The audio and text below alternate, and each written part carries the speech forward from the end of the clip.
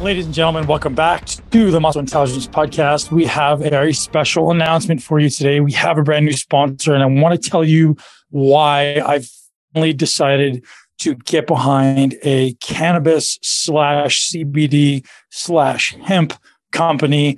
So obviously for the last 5 years or so, the entire world has been jumping on the bandwagon of cannabis and hemp. And I didn't exploit the opportunity, we'll say, and jump into the cannabis industry. One, to be honest, I've never been a user of cannabis. I've never really known enough about it. I never really enjoyed the consumption of it and never saw benefit. And to be honest, I did a lot of research. I was actually the chief science officer of a cannabis company for quite a long time, even though I didn't use it. And I was a chief science officer because I wanted to learn about it. And what I did learn was it's effectively, still is effectively, the Wild West. There's very little regulation, much less than you think, particularly in the way that these things are processed. You can have full spectrum cannabinoids derived from cannabis, which have trace amounts of THC. You can have CBD, CBN, and all these cannabinoids derived from hemp, which is a very different thing. And then how they're extracted is also another area of variance in each of these companies. And it was very interesting for me to explore and research and learn and get to interact with literally tens of companies now, maybe 20 or 30 different companies, and learn their processes and learn their extraction processes and learn their sourcing. Where are they actually getting these cannabis products? Where are they actually getting these hemp plants from? Were they well grown? Were they organically grown? Or were they loaded with pesticides like most of the crops around America these days? And finally, after a number of years, I found a company that I believe is putting out some of the highest quality products in the entire CBD space. The company that is now sponsoring the podcast is called NED. You guys may have heard of NED before, NED. I've actually heard of NED probably for the last 3 or 4 years. I've tried their products way back in probably 2018 now. And I did enjoy them, but I was still in the process of doing a significant amount of research. I didn't want to just dive right in and say, yeah, I love this product. And even though I love the branding and I love the mission behind the company, I love why the company was started, which I'll tell you about in due time.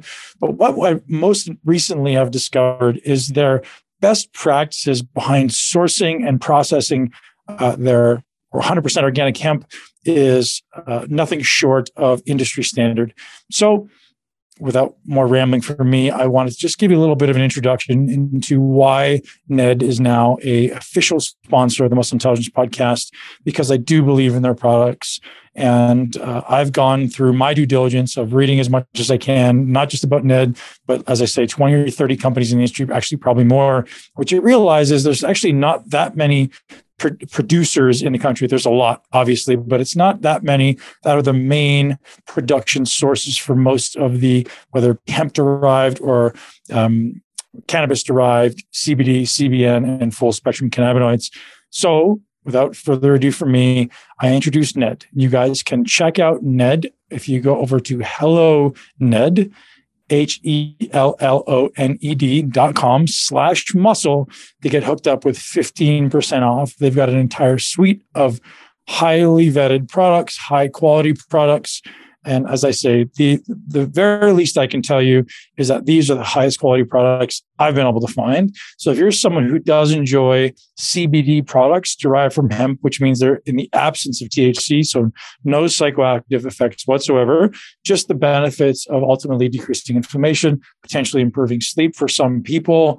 If you're someone who does love CBD and you love the benefits of CBD, this is a company that I highly suggest you check out. Head over to HelloNed.com. Use the code MUSCLE at checkout to get hooked up with 15% off. Today's podcast is an amazing interview with Mark Sisson. Mark, if you don't know him, might be the fittest man on the planet as far as his age category. If you want to be anyone, it's probably Mark Sisson. He's 68 years old and shredded, certainly single-digit body fat, has an amazing balanced perspective. He's not obsessed. He's not neurotic. He's just very objective. He's very focused. He's very directed. I absolutely love Mark's energy. He's been teaching in this space for 35 years.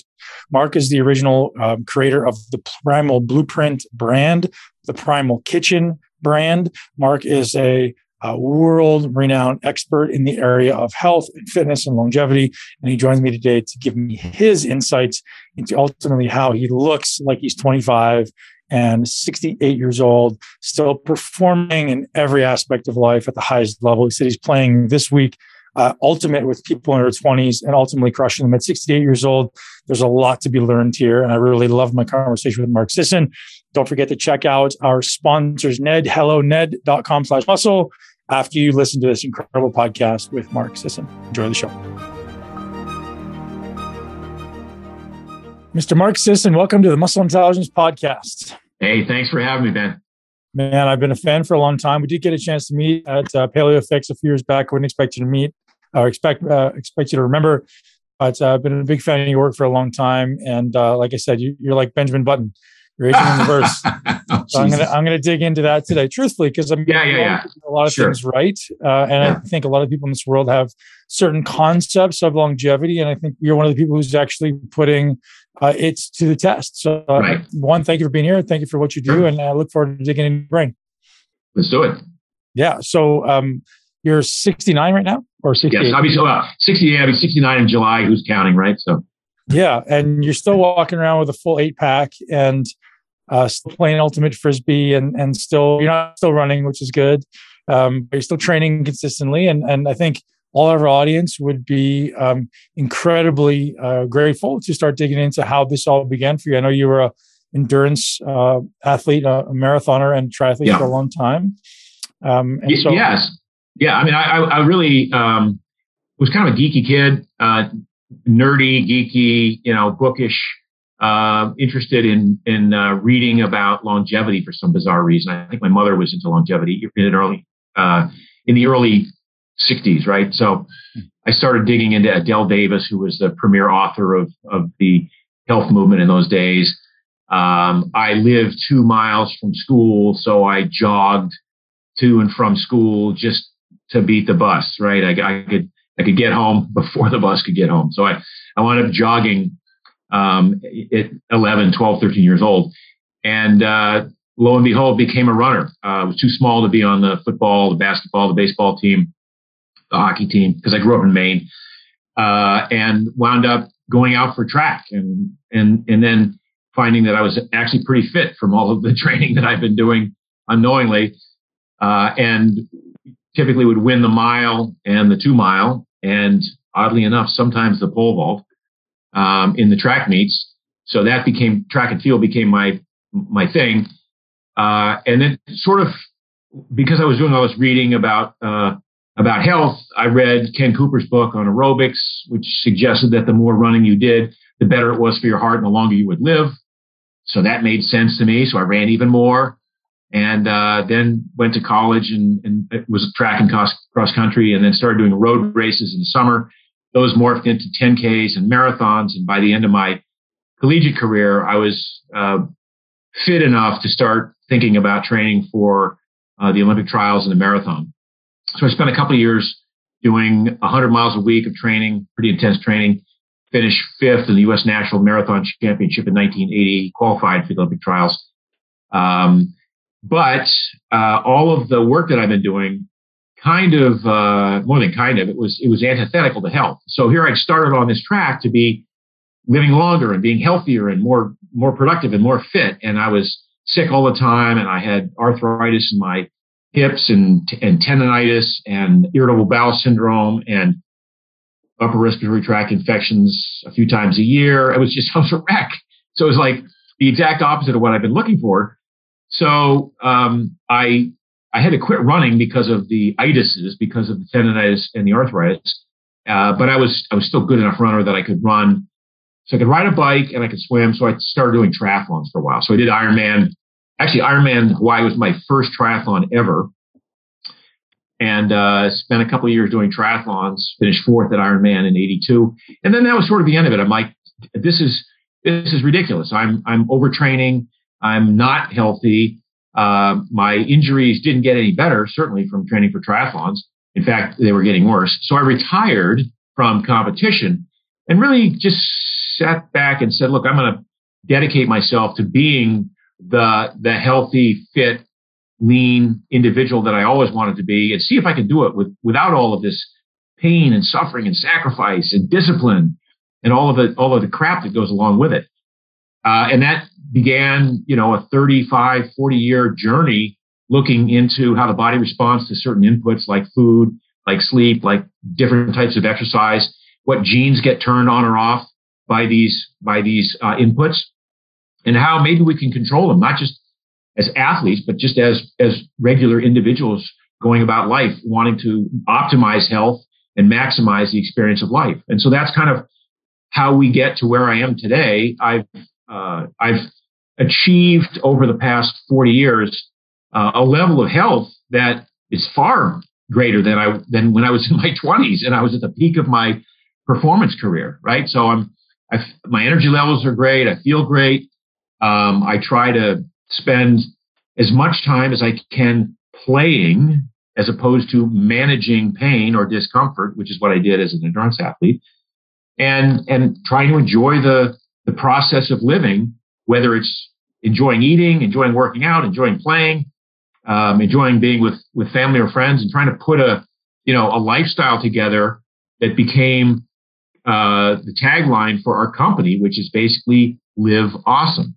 You've been in this longevity game for what sounds like 50 years. And I'm curious how you've seen the transitions, and I'm curious how the definition or maybe the focus has changed from, say, the late 60s when you started, on this journey for longevity, maybe through the 70s and 80s, and what the really focus was way back then. Well, the focus in those days was don't die before you're 70. I mean, it's literally was a weird concept as the average lifespan of Americans has increased over the years. In the 50s and 60s, it wasn't much beyond 70 years. I mean, literally, Social Security was the whole reason that Social Security worked, where some workers would contribute to a pot to pay off the retired workers, was the assumption that you retire at the age of 65 and then die at the age of 67. So they'd only have to pay you for 3 or 4 years. So the original concept of longevity wasn't like, oh, how do I live to 100? It was really, how do I extend my life into my 80s and do so with a good quality of life. Now, I've always defined quality of life as really two major categories. One is mobility, like how can I move through this world? Can I travel? Can I walk every day? Can I do things? Can I interact with people and go places and not be confined to a wheelchair or a bed or my house or my sofa? So the mobility part of that is a pretty significant aspect of enjoying a quality of life. And then, of course, access to memory. So how can I avoid dementia or Alzheimer's through whatever the dietary interventions that I might engage in, but also using my brain in ways that would, keep it worked out the same way I would work out a muscle in the gym. Those two are the main sort of focus of my longevity program. I'm very fascinated by the biohacking movement right now, and this concept that people say, well, I want to live to be 160 and I want to live to be 170. And I'm like, dude, if I hit 90 and I'm still, functioning on all cylinders, I will be very happy with that. I mean, I'd like 100, maybe, sure, who knows?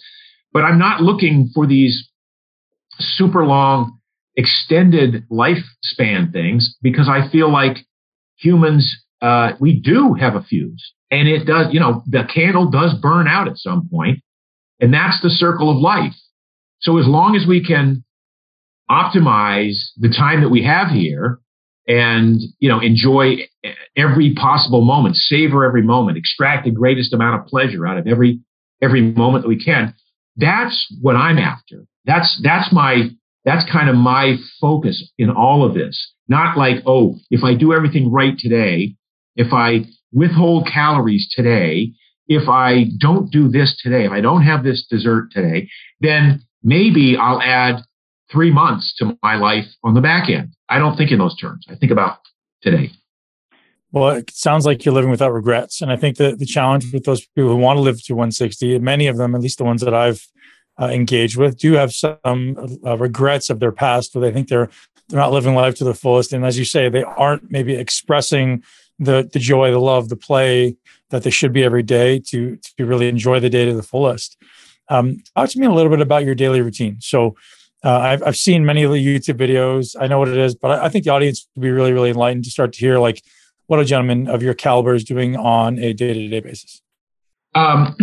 So I'm recently retired, although I don't like that word. I actually tried to be retired for 2 years. It didn't work. So I started another company. Well, we can talk about that. But I have to be doing something. I have to be, mentally involved in some productive task, some reason to get up every day, not just to go hit the gym. So I get up around, I don't know, between 7 and 7:30. I try to get 8.5 hours of sleep every night. Have a cup of coffee. I read 2 actual newspapers, not little stuff like this, but actual big ass newspapers. They still make those things, or are they from the 80s? No, they're from the 80s and they still make them. I do, and then I do the crosswords, and I do a lot of the puzzles in the papers. Although I'm very fast at those, so it's most days it's 15 You're doing that minutes. Intentionally to keep your brain sharp, because you enjoy it? Both. Yeah. I really do enjoy it, and it's become a pattern of mine. And just the side effect is I'm sure that I'm keeping my brain sharp doing that. So it wasn't intentional to do again, it's not like I'm sacrificing fun working on this goddamn puzzle. So my brain will be better in 20 years. It's literally, I enjoy it. It's part of my routine. Then I do a little bit of work, answer emails, write something, because I'm always writing, either a column or an idea for something. And then I break around 10 or 10:30 and do my workout. I'm always fasted for the workout. I'm a big fan of doing every workout fasted in that regard. Today I did a leg day just because I didn't have anything else. I have a very fractal workout schedule. So I try not to really work out as much as I try to find things to do. But the reason I was in the gym today was because yesterday the weather was right, and I went for a 1.5-hour fat bike ride on the sand. So that's one of my favorite workouts here. So you ride a 4.5-inch wide tire bike on the sand, on the soft sand and the hard packed sand. It's an incredible workout. It's very safe. I mean, you can't get hurt doing it. And it's out in the fresh air. You're breathing the ionized, ozonated water coming off the ocean. It's fantastic. So I did that yesterday. The day before, it just happened to be low tide, and low tide in front of my house here. It's perfect for sprinting. So I'm like, okay, I had some other plans today, but I got to take advantage of the sprinting day. So I went down and joined a couple of my lifeguard buddies for a sprint session on the sand. The day before that, I lifted weights. The day before that, I did an 1.5 paddle. So I try to mix it up every day. And that's, I think, one of the things I realized very recently about my program and how my body type has been shaped over the last 20 years is this combination of a cross-training type workout that really works well for my body type. I was a marathoner. I'm basically an ectomorph, although kind of ecto-meso. My normal weight when I raced was 142 as a marathoner, and I was a big marathoner at 5'10". And then it was, I raced triathlons at 152 to 155. I weigh 172 now, and I have probably the same body fat. But because I don't do any sort of running that chews up muscle tissue, because I mix and match like a day of stand-up paddling, and then another day of lifting, and then a day of sprinting, and then a day of focused leg work on the bike, and then a leg day in the gym. I'm kind of all over the place. And then I might play ultimate frisbee, where I'm doing what amounts to 2 hours of shuttle runs with 20-somethings. All of it kind of combines to keep my body a little bit like ready for anything, any type of activity. I can swim. I can do a lot of stuff. Whereas if I was just in the gym every day, just lifting weights and stretching afterwards, that would not be enough for me. That would sort of push me into a different category of fitness. If I were just running, I could probably be one of the top age group runners in the country based on my history. It's not interesting to me, and I don't want to lose my muscle mass for that. I enjoy paddling. I enjoy riding. So, I want to be it's like my little mini decathlon, if you will, of all these different events that I can put together, none of which is done enough to cause like overuse injuries, because it's always mixing it up. Does that make sense? Makes absolute sense. And there's a lot of brilliance in that should be just kind of noted for the audience listening. Is the diversity is great, not only for your body and allowing each part of your body to recover, but also for your brain to allow different areas of your brain to be stimulated in different ways. And I think people who are younger, aspiring to be at your level at 68 years old, should realize that the requirement or the necessity behind skill acquisition, right? Intentionally trying to diversify your skills, because like you're playing all these different things. And if the average person tried to paddle for an hour and a half, they couldn't do it. If they tried to sprint for an hour or however long, they probably couldn't do it. And you've just maybe been intentional or not over the last 30 years developing these skills, and now it gives you more diversity. Because what I find is a lot of people get really good at what they're good at and don't ever try anything else, and that becomes very limiting. Because if you hurt one thing, you get a little injury, all of a sudden you're kind of in trouble. No, I've got friends who are very fit at what they do, and who will come out and ride with me. And sorry, they can't hang. And these are people that are 15, 20 years younger than me. And when I paddle, I paddle alone because nobody can hang with me, and I don't want to sound like a dick. Call me on, Mark. I'm out there for my workout. I'm not out there to be, looking at dolphins. I mean, I am looking at dolphins and manatees, but on my way to doing my workout. So yeah. That's awesome. So looking back on, let's say, the last 30 years of your longevity journey, if you had done anything differently, what would it be? The last 30 years. Or you pick a time frame. Well, but I mean, because I could go back 40 years and I could say, well, if I knew then what I know now about training, about diet, about nutrition, I was an elite marathoner. If I'd known, I would have done things differently. Or triathlon. If I had taught myself how to swim, I would have been one of the best triathletes in the world. But I wasn't willing to spend the time to do that. So I can go back and say, well, if I'd spent the time, I would have been one of the best in the world. But I wouldn't be where I am today. I wouldn't have learned the lessons that I've learned. So one of the things that I've learned over the years is there is only feedback. There's no failure. And going back and saying I would do something different doesn't necessarily mean that it would have left you in a better place. I am who I am today because of the mistakes I made, more than because of the successes that I had.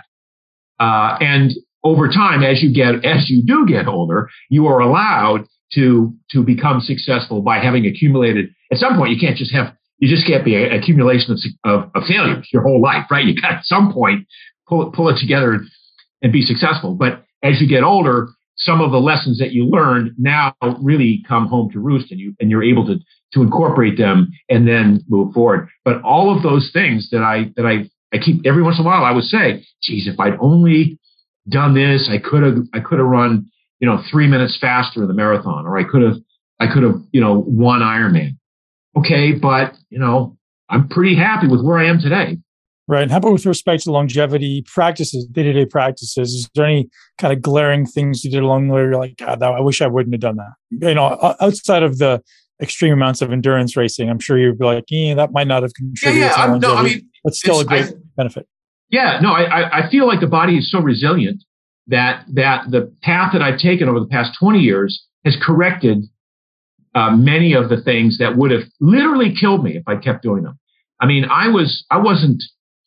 I had irritable bowel syndrome horribly until from the age of 14 to 47. It wasn't until I was 47 that I really understood what I was doing that was causing this IBS that ran my life, that literally ran and ruined my life. And once I figured it out and I started on this path to healing and recovery, everything was like, oh my God, this is like, how did I go as long as I did, suffering that much?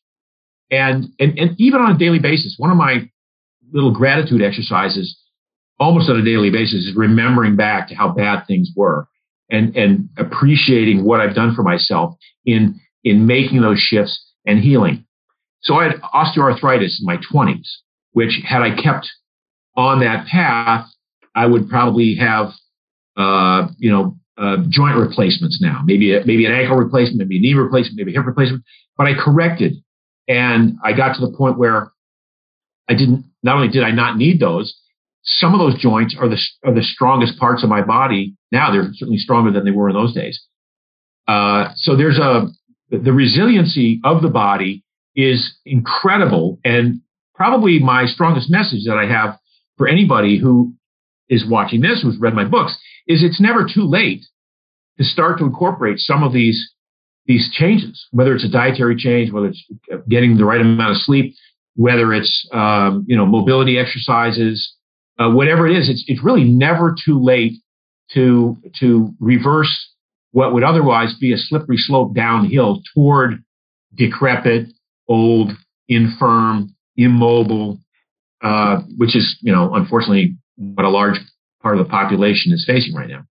Yeah. So what are some of the high impact habits that you implemented at that 47th year to really make a shift in the ultimately the stress levels?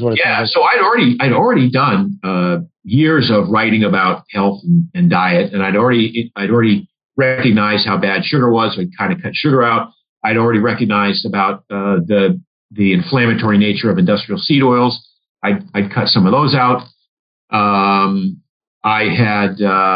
What I hadn't addressed was my particular susceptibility to issues from grain. So when I cut grain out of my diet, gluten, in particular wheat, it was transformative. It really was like such a light switching on for me that it prompted me to start to think, wow, if I've been assuming that grains are good and that I've been, as an endurance athlete, I've been chowing down on 1,000 grams of carbs a day for 30 years, thinking I got a carb load, between every day for the next workout the next day, and that grains are the cheapest, best, most effective source of carbs. Therefore, grains have to be good for me. If I had the fact that I was unwilling to look at what grains might be doing to me suggested to me that there might be tens of millions of people like me who just assume, grains, it's the base of the food pyramid. It's like the government has been promoting it for all these years. Why would you think? The government always has your best interest at heart. Of course. So just that one little shift caused about an 85 to 90% reversal. And then the next shift came from incorporating, in my case, collagen supplementation. I started doing collagen peptides, and I started doing it for my Achilles, but I noticed that my gut was healing even more. Like that last 10% of my gut that needed to heal was responding well to collagen. That put me on a whole investigation toward looking at collagen as maybe the fourth macronutrient. We have fats, proteins, carbohydrate, and of the proteins, most people think of protein as muscle building, but the largest source of protein in the human body is collagen. It's skin, hair, and nails. It's part of bones. It's connective tissue. So it's fascia. It's ligaments. It's tendons. It's cartilage. It's all of this stuff that isn't muscle that needs collagen peptides to rebuild, the raw material to rebuild this. And if we don't consume it in our diet, we tend to lose the stiffness, and they become this soft tissue starts to diminish in efficiency and effectiveness. And I noted that in the 50s and 60s, we were still doing stews and broths, and bone broths, and the grandmother would make a pressure cooker stew or something like that. We, as kids, we would eat Jell-O, and Jell-O was a source of collagen peptides, of gelatin. Even my mother and most women in those days ate Knox gelatin. They literally had these packets of Knox gelatin that they would stir up, and it would be for their nails, to help their nails. Well, as we get to the 80s and 90s, the health Nazis start coming on and saying, Jello's bad for you and you can't have Jello. So Jello suffered a huge hit in terms of sales. So kids were no longer eating Jello. Everybody was eating the choice cuts of the meat, the New York steak or the prime or the whatever, but they weren't eating the nose to tail parts of the animal. Bone broths was ceased to be a thing. So nobody was even eating bone broth. So we had like a 20-year period there where nobody was really getting any collagen in their diets. And I started to think about all the athletic injuries that I would see, the ACL tears and the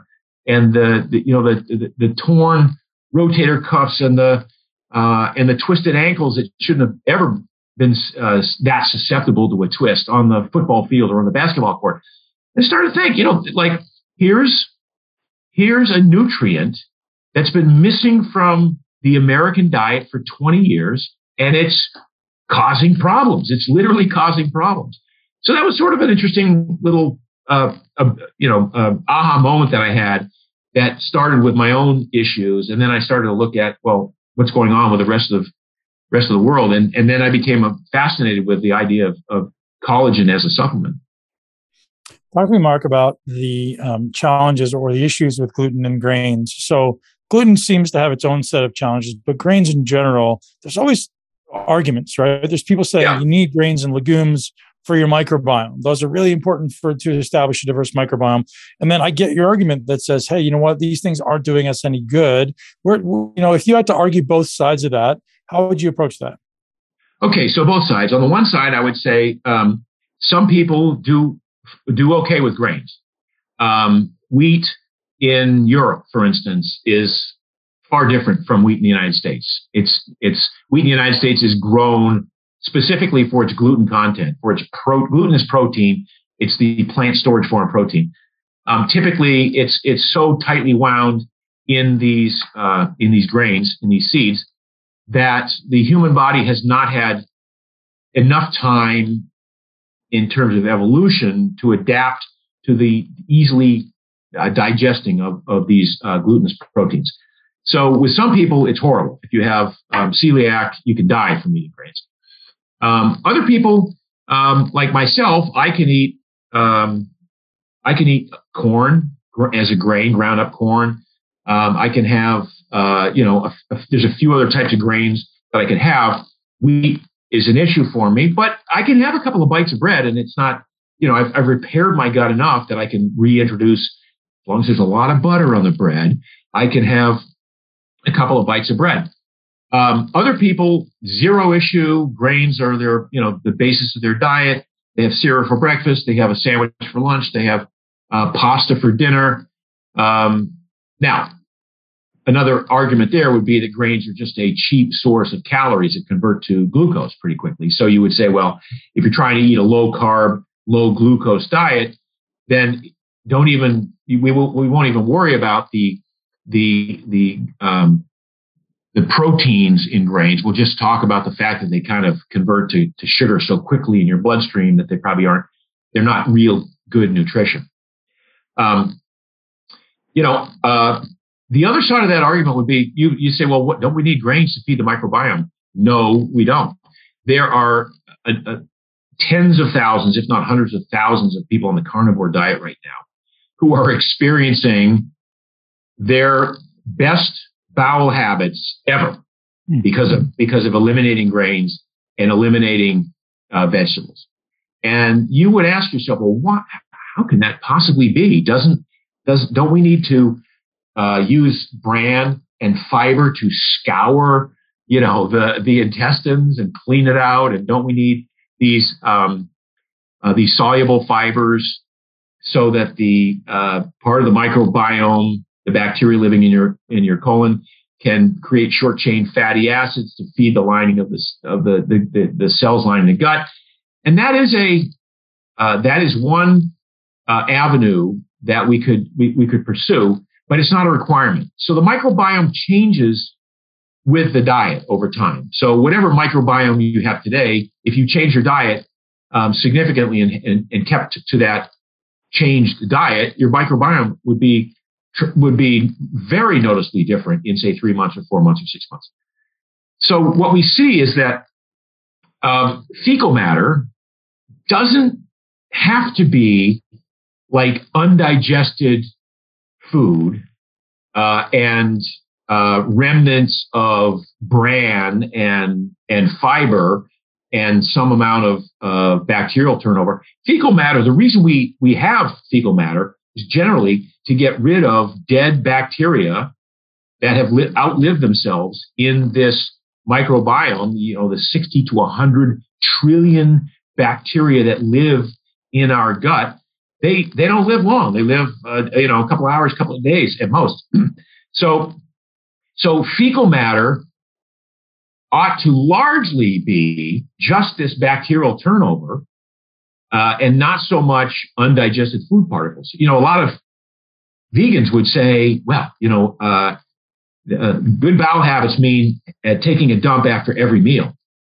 I'm like, what? I mean, that's the thought process that a lot of vegans have promoted over the years. Well, that's indicative of horrible bowel habits, and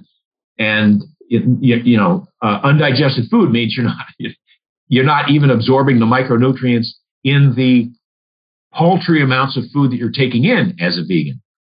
So the idea that we need fiber, that we need grains in particular to produce or provide fiber as a substrate for the microbiome is a misnomer. It's just yes, if you're going to eat a lot of fiber, then your microbiome will adapt to that, will produce short chain fatty acids.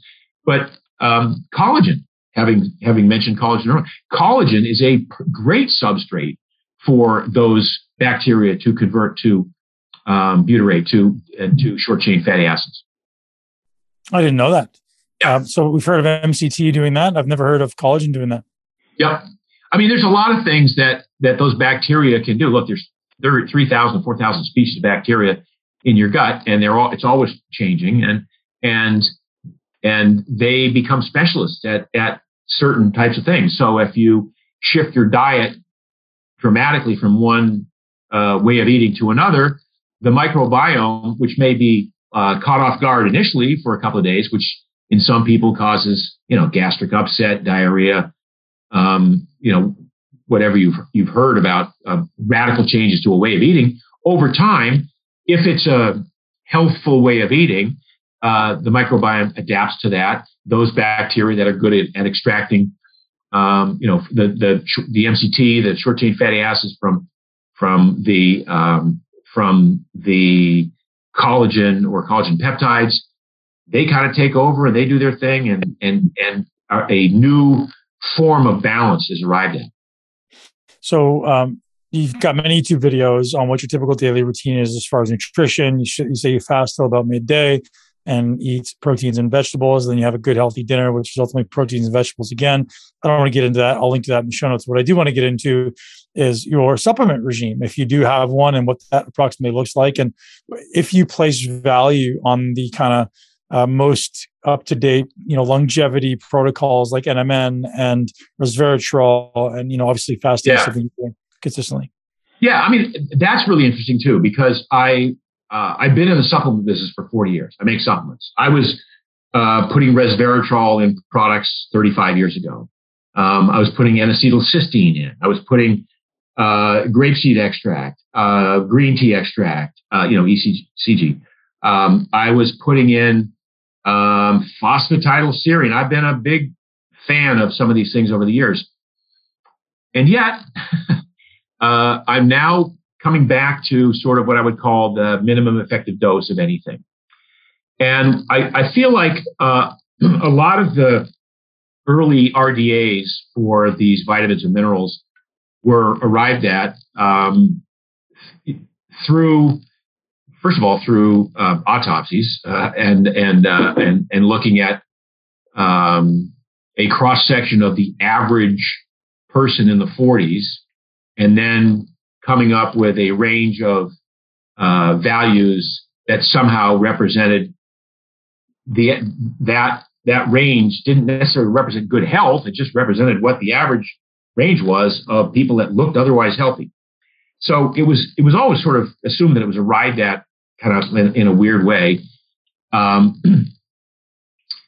The RDA for vitamin C, for instance, is, DV, was 60 milligrams. And yet there was a time when I was taking 25,000 grams of 25,000 milligrams. But yeah, 25 grams. Yeah, 25,000 grams. 25 grams a day of calcium ascorbate, because Linus Pauling said that was a good idea. And the more vitamin C you had, the better it was for your immune system. Well, it was clearly a horrible idea. But I was willing to take that on. I used to be, so resveratrol, is a great example of something that was in the news 20 years ago. Companies have been formed based just on extracting resveratrol and seeing it as the be all and the end all for, telomere length and a number of other anti-aging properties. I'm not sure. I'm not seeing it anymore. I think a lot of the early promise of these esoteric supplements has kind of diminished, and you're not really seeing the sorts of long-term benefits that by now, 20 years in or 30 years in, we might have seen from that. And so, to answer your question, I don't do much in the way of supplementation right now. I do collagen because I think collagen is enough of a fourth macronutrient that I want to get 20 grams a day of it, for instance. I had my 23andMe, DNA test done. It turns out I'm not a very good converter of vitamin D, so I supplement with vitamin D, and it shows up in my blood work, and it shows up in how easily I've handled COVID the 2 times I've had it, which is basically nothing. And that's pretty much it. I don't really supplement anymore. I'm thinking that back to those early RDA investigations, they were also based on a high amount of grain intake in the average human. And if you look at what grains can do, first of all, they raise blood sugar. Second of all, grains contain a lot of phytic acid, phytates, which bind with minerals. And so the daily value for mineral might be as high as it is, simply based on the fact that we were chelating so many of these minerals out of our body with the diet that we were taking in. So if you get rid of some of these more offending parts of the diet, in this case grains, for example, maybe your mineral requirements are much less, because minerals tend to want to stay in the body. They don't want to be excreted. So you don't need to take in 1,500 milligrams of calcium every day if you're a woman, unless you're leaching it out, unless you're excreting it out. So I've become much more interested in looking at the body as a closed loop. Like the body wants to hang on to everything. It wants to hang on to its fat, unfortunately. Doesn't want to let go of fat. Wants to hang on to protein. And when one of the things we talk about when we go keto and when we intermittently fast, once you become keto adapted and fat adapted, and you then don't eat for 2 days, you would say, well, what happens? Aren't you going to lose your muscle? Well, no, you won't, because there's a great upregulation of protein sparing systems within the body. And so, whereas you might have, when you were eating 3 times a day, deaminated and pissed out a lot of amino acids, now you retain them in this amino acid sink that we have. So the body wants to hang on to that. It wants to hang on to the minerals. It does not want to really excrete them unless you're overly sweating and drinking too much water, which is another interesting issue there. It wants to hang on to minerals, and I suspect it wants to hang on to vitamins as much as it can. So I like to look at, again, this minimum. What's the minimum effective dose? What's the minimum effective dose of exercise we need to do to be fit and strong and lean and healthy? And there's a bell curve with exercise. At 0 exercise is horrible, and then you find a really optimal point, but then you do more and more and more, and it tails off. Food. I like to tell people, look, most of your life, you've kind of gone with this thought process, like, what's the most amount of this meal I can eat and not feel like a glutton or not feel like shit afterwards? What's the most amount of food I can eat and not gain weight? What's the most amount of dessert that I can have and not be uncomfortable? And that's kind of how we're wired. So that's fine. But we have access to food 24/7. So that gets in the way. So my thought process is, what's the least amount of food I can eat and maintain muscle mass or build muscle mass, maintain energy, never get sick, and not be hungry? So what's the least amount of food I can do? And again, the hunger thing is important. So I'm not suggesting that you have to starve yourself. I'm saying part of the qualification is what's the least amount of food I can eat and accomplish all these tasks, including not be hungry. And you'll find that when you become metabolically flexible, when you learn how to burn fat and you learn how to efficiently use ketones in the absence of glucose, you realize, Jesus, I don't need that much food, really. Certainly, I don't need it meal to meal and not even day to day. So maybe if I make it up over a period of a week, in other words, if I'm shooting for 2,300 calories a day, I don't have to do 2,300 calories every day. I can do 0 calories one day, 0 the next, 4,000 on the third day, 1,800. And as long as at the end of the week, it sort of averaged out to 2,300, if that was my number, then everything stays the same. And my body knew exactly what to do in the presence of food and in the absence of food, because I was metabolically flexible and I knew how to access stored body fat and burn that in the absence of calories. And I knew how to raise body temperature in the presence of too many calories. Yeah. I think the conversation around people becoming acquainted with their hunger signals and understanding their hunger signals is like a rabbit hole in and of itself. But I'd like to have you talk about, I know, so I'm going to guess, you brought up the magic word, you brought up the word ketones. I want to go down that path. I'm going to guess with the way you eat, with a fair degree of fasting, with protein and vegetables only, and with protein and vegetables only primarily for dinner. I'm going to guess you're just by default often in a ketogenic state. I'm guessing you don't intentionally measure. You can correct me if you do. And I'd just love to have you talk about the benefits you've received and whether or not you think it sounds like it is generally a good idea for most people.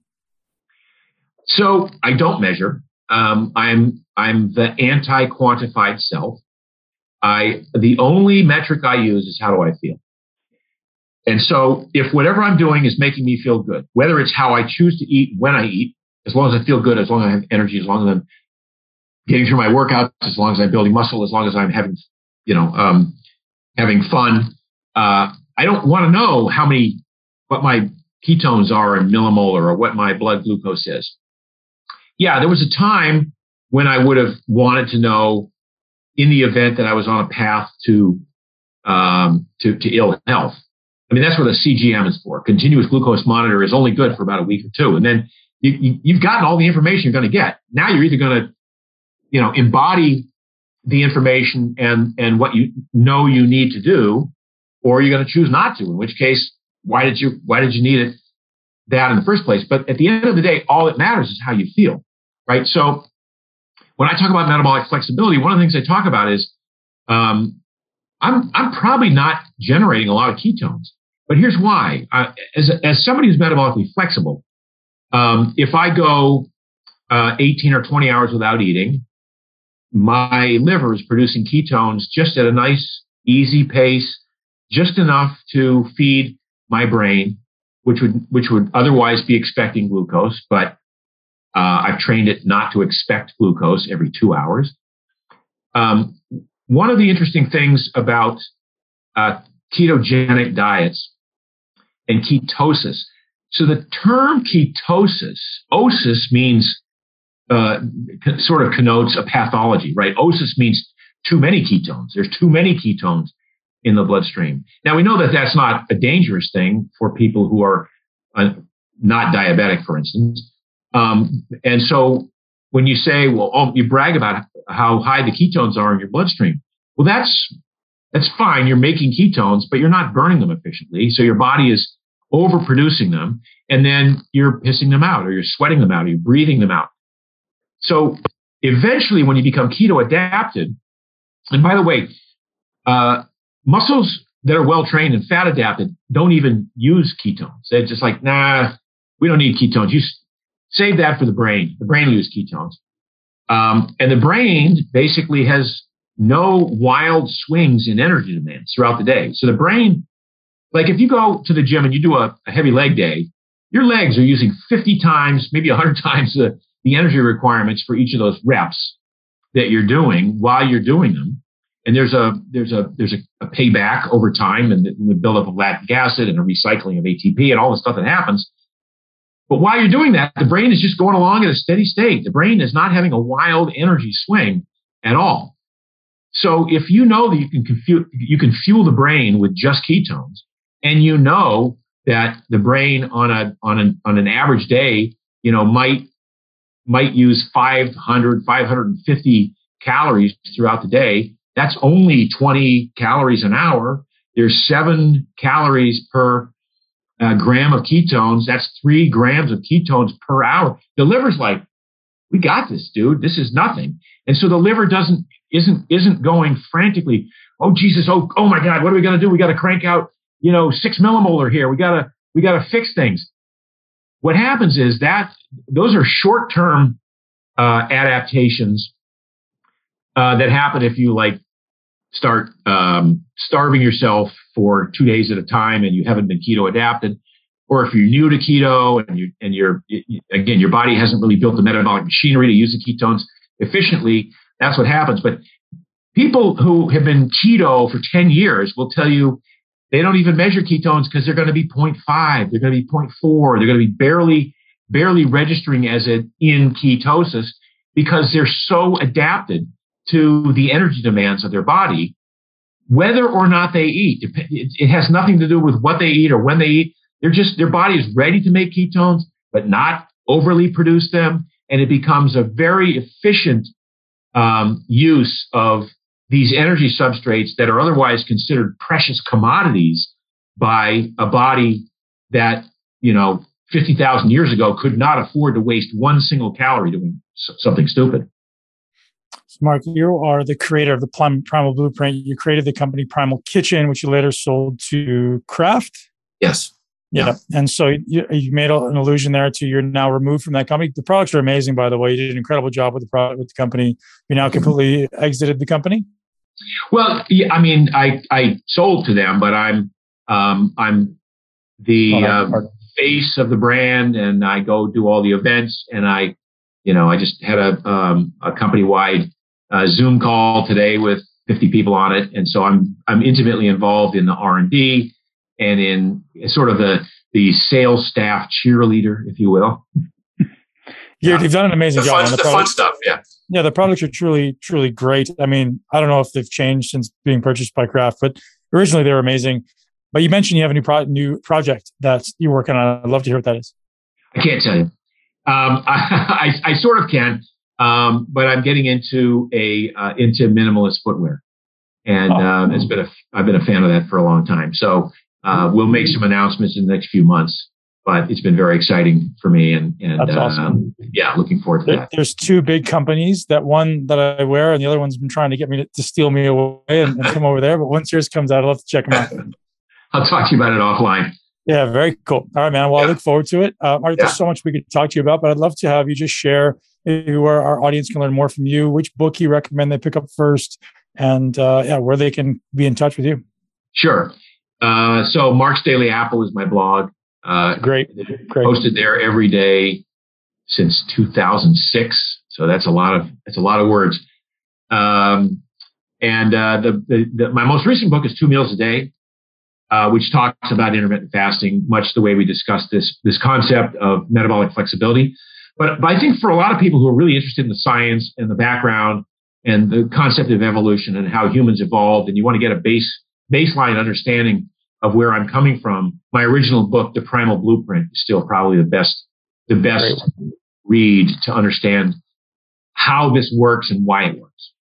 How many books have you written? Is it 35? It's 12, but I've published 30.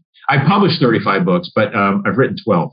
Okay, I read somewhere like 35 books. I was like, that's a lot of books. Even 12 is a lot of books. So 12's almost too many, but are you done with the book writing now, or you have to? No, I mean, but now I'm trying to get into some other more politically charged areas than diet and exercise. So we'll see what my team lets me do. Are we allowed to share, or are you going to keep that on your background? I'll keep that in the background. But I'm quite opinionated on where we are in this world right now, and how closely we are to a ridiculous tipping point where nothing makes sense.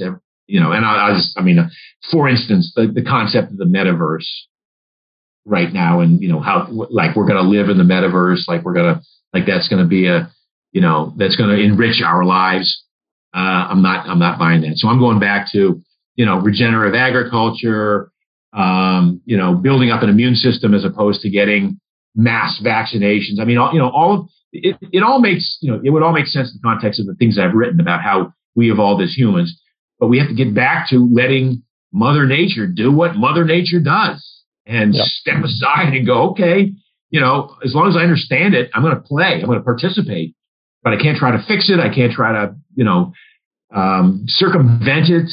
And that's broadly where I am on that spectrum. I just invested in a 6,000 acre regenerative agriculture business, and same idea, right? And people have these ideas like, hey, we're going to go do this, and it's going to be an epic failure, and many people are going to die, and they're going to deprive. But there'll be a population of people that exists outside of it that will continue to thrive.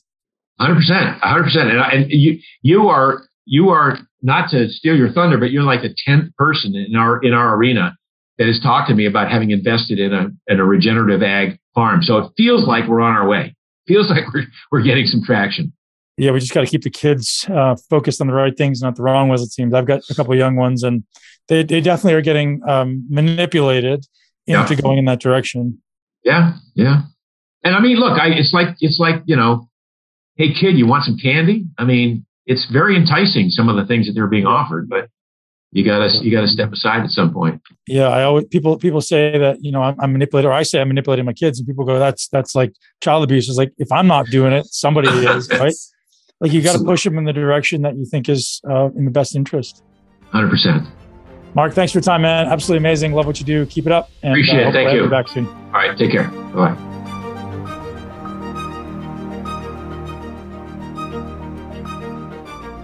That's a wrap, ladies and gents, boys and girls. Thank you very much for joining me on the Muscle Intelligence Podcast. I know you love this conversation with Mark Sisson. If you did, please be sure to share it with at least one person you know and love who ultimately wants to look as great, feel as great, perform as well as Mark at 68 years old. I know I do. I've already shared it with my parents. I've already shared it with some very important people in my life, because I think that ultimately there's a lot to be garnered, not just in the words coming out of his mouth, but in the way that he approaches his life, the level-headed demeanor, the calm focus, the seeming absence of fluctuations, right? Mark seems to be very stable. He seems to be very healthy, very fit, very focused, and ultimately very productive. So thank you very much to Mark Sisson. Thank you very much to Primal Blueprint. And thank you one more time to our amazing sponsor for today's show, Ned, high quality CBD derived from hemp, which means it's in the absence of any psychoactive THC, 100% organic, amazingly sourced, an incredible story behind the company as well, which I will share with you in due time. This is a company based out of Southwest Colorado, and literally producing the best quality products that we've been able to find so far. So if you are someone who uses CBD, head over to helloned.com/muscle and get hooked up with 15%. If you're not already subscribed to the podcast, do so right now, because we have some more amazing guests coming for you this month and every month going forward. This is Nutrition Month in the Muscle Intelligence community. If you're not already part of our Facebook community, go ahead and join that right now. If you're not already following me on Instagram, go ahead and do that right now. If you're not already subscribed on YouTube, we have amazing content coming on all of those channels and so much more here on the podcast. So, ladies and gents, thank you very much for being here. Live your greatest life in a body that you absolutely love. Ben Pakulski out. Thank you so much for tuning into Muscle Intelligence. If you enjoyed today's episode, please be sure to share it with at least one person you know. Make sure you're subscribed so you never miss an episode. This podcast is for information purposes only. The statements and views on this podcast are not medical advice. This podcast, including Ben Pakulski and the producers, disclaim responsibility for any possible adverse effects from the use of information contained herein. Opinions of guests are their own, and this podcast does not endorse or accept responsibility for statements made by guests. This podcast does not make any representations or warranties about guest qualifications or credibility. This podcast may contain paid endorsements or advertisements for products or services. Individuals on this podcast may have a direct or indirect financial interest in products or services referred to herein. If you think you have a medical problem, consult a licensed physician.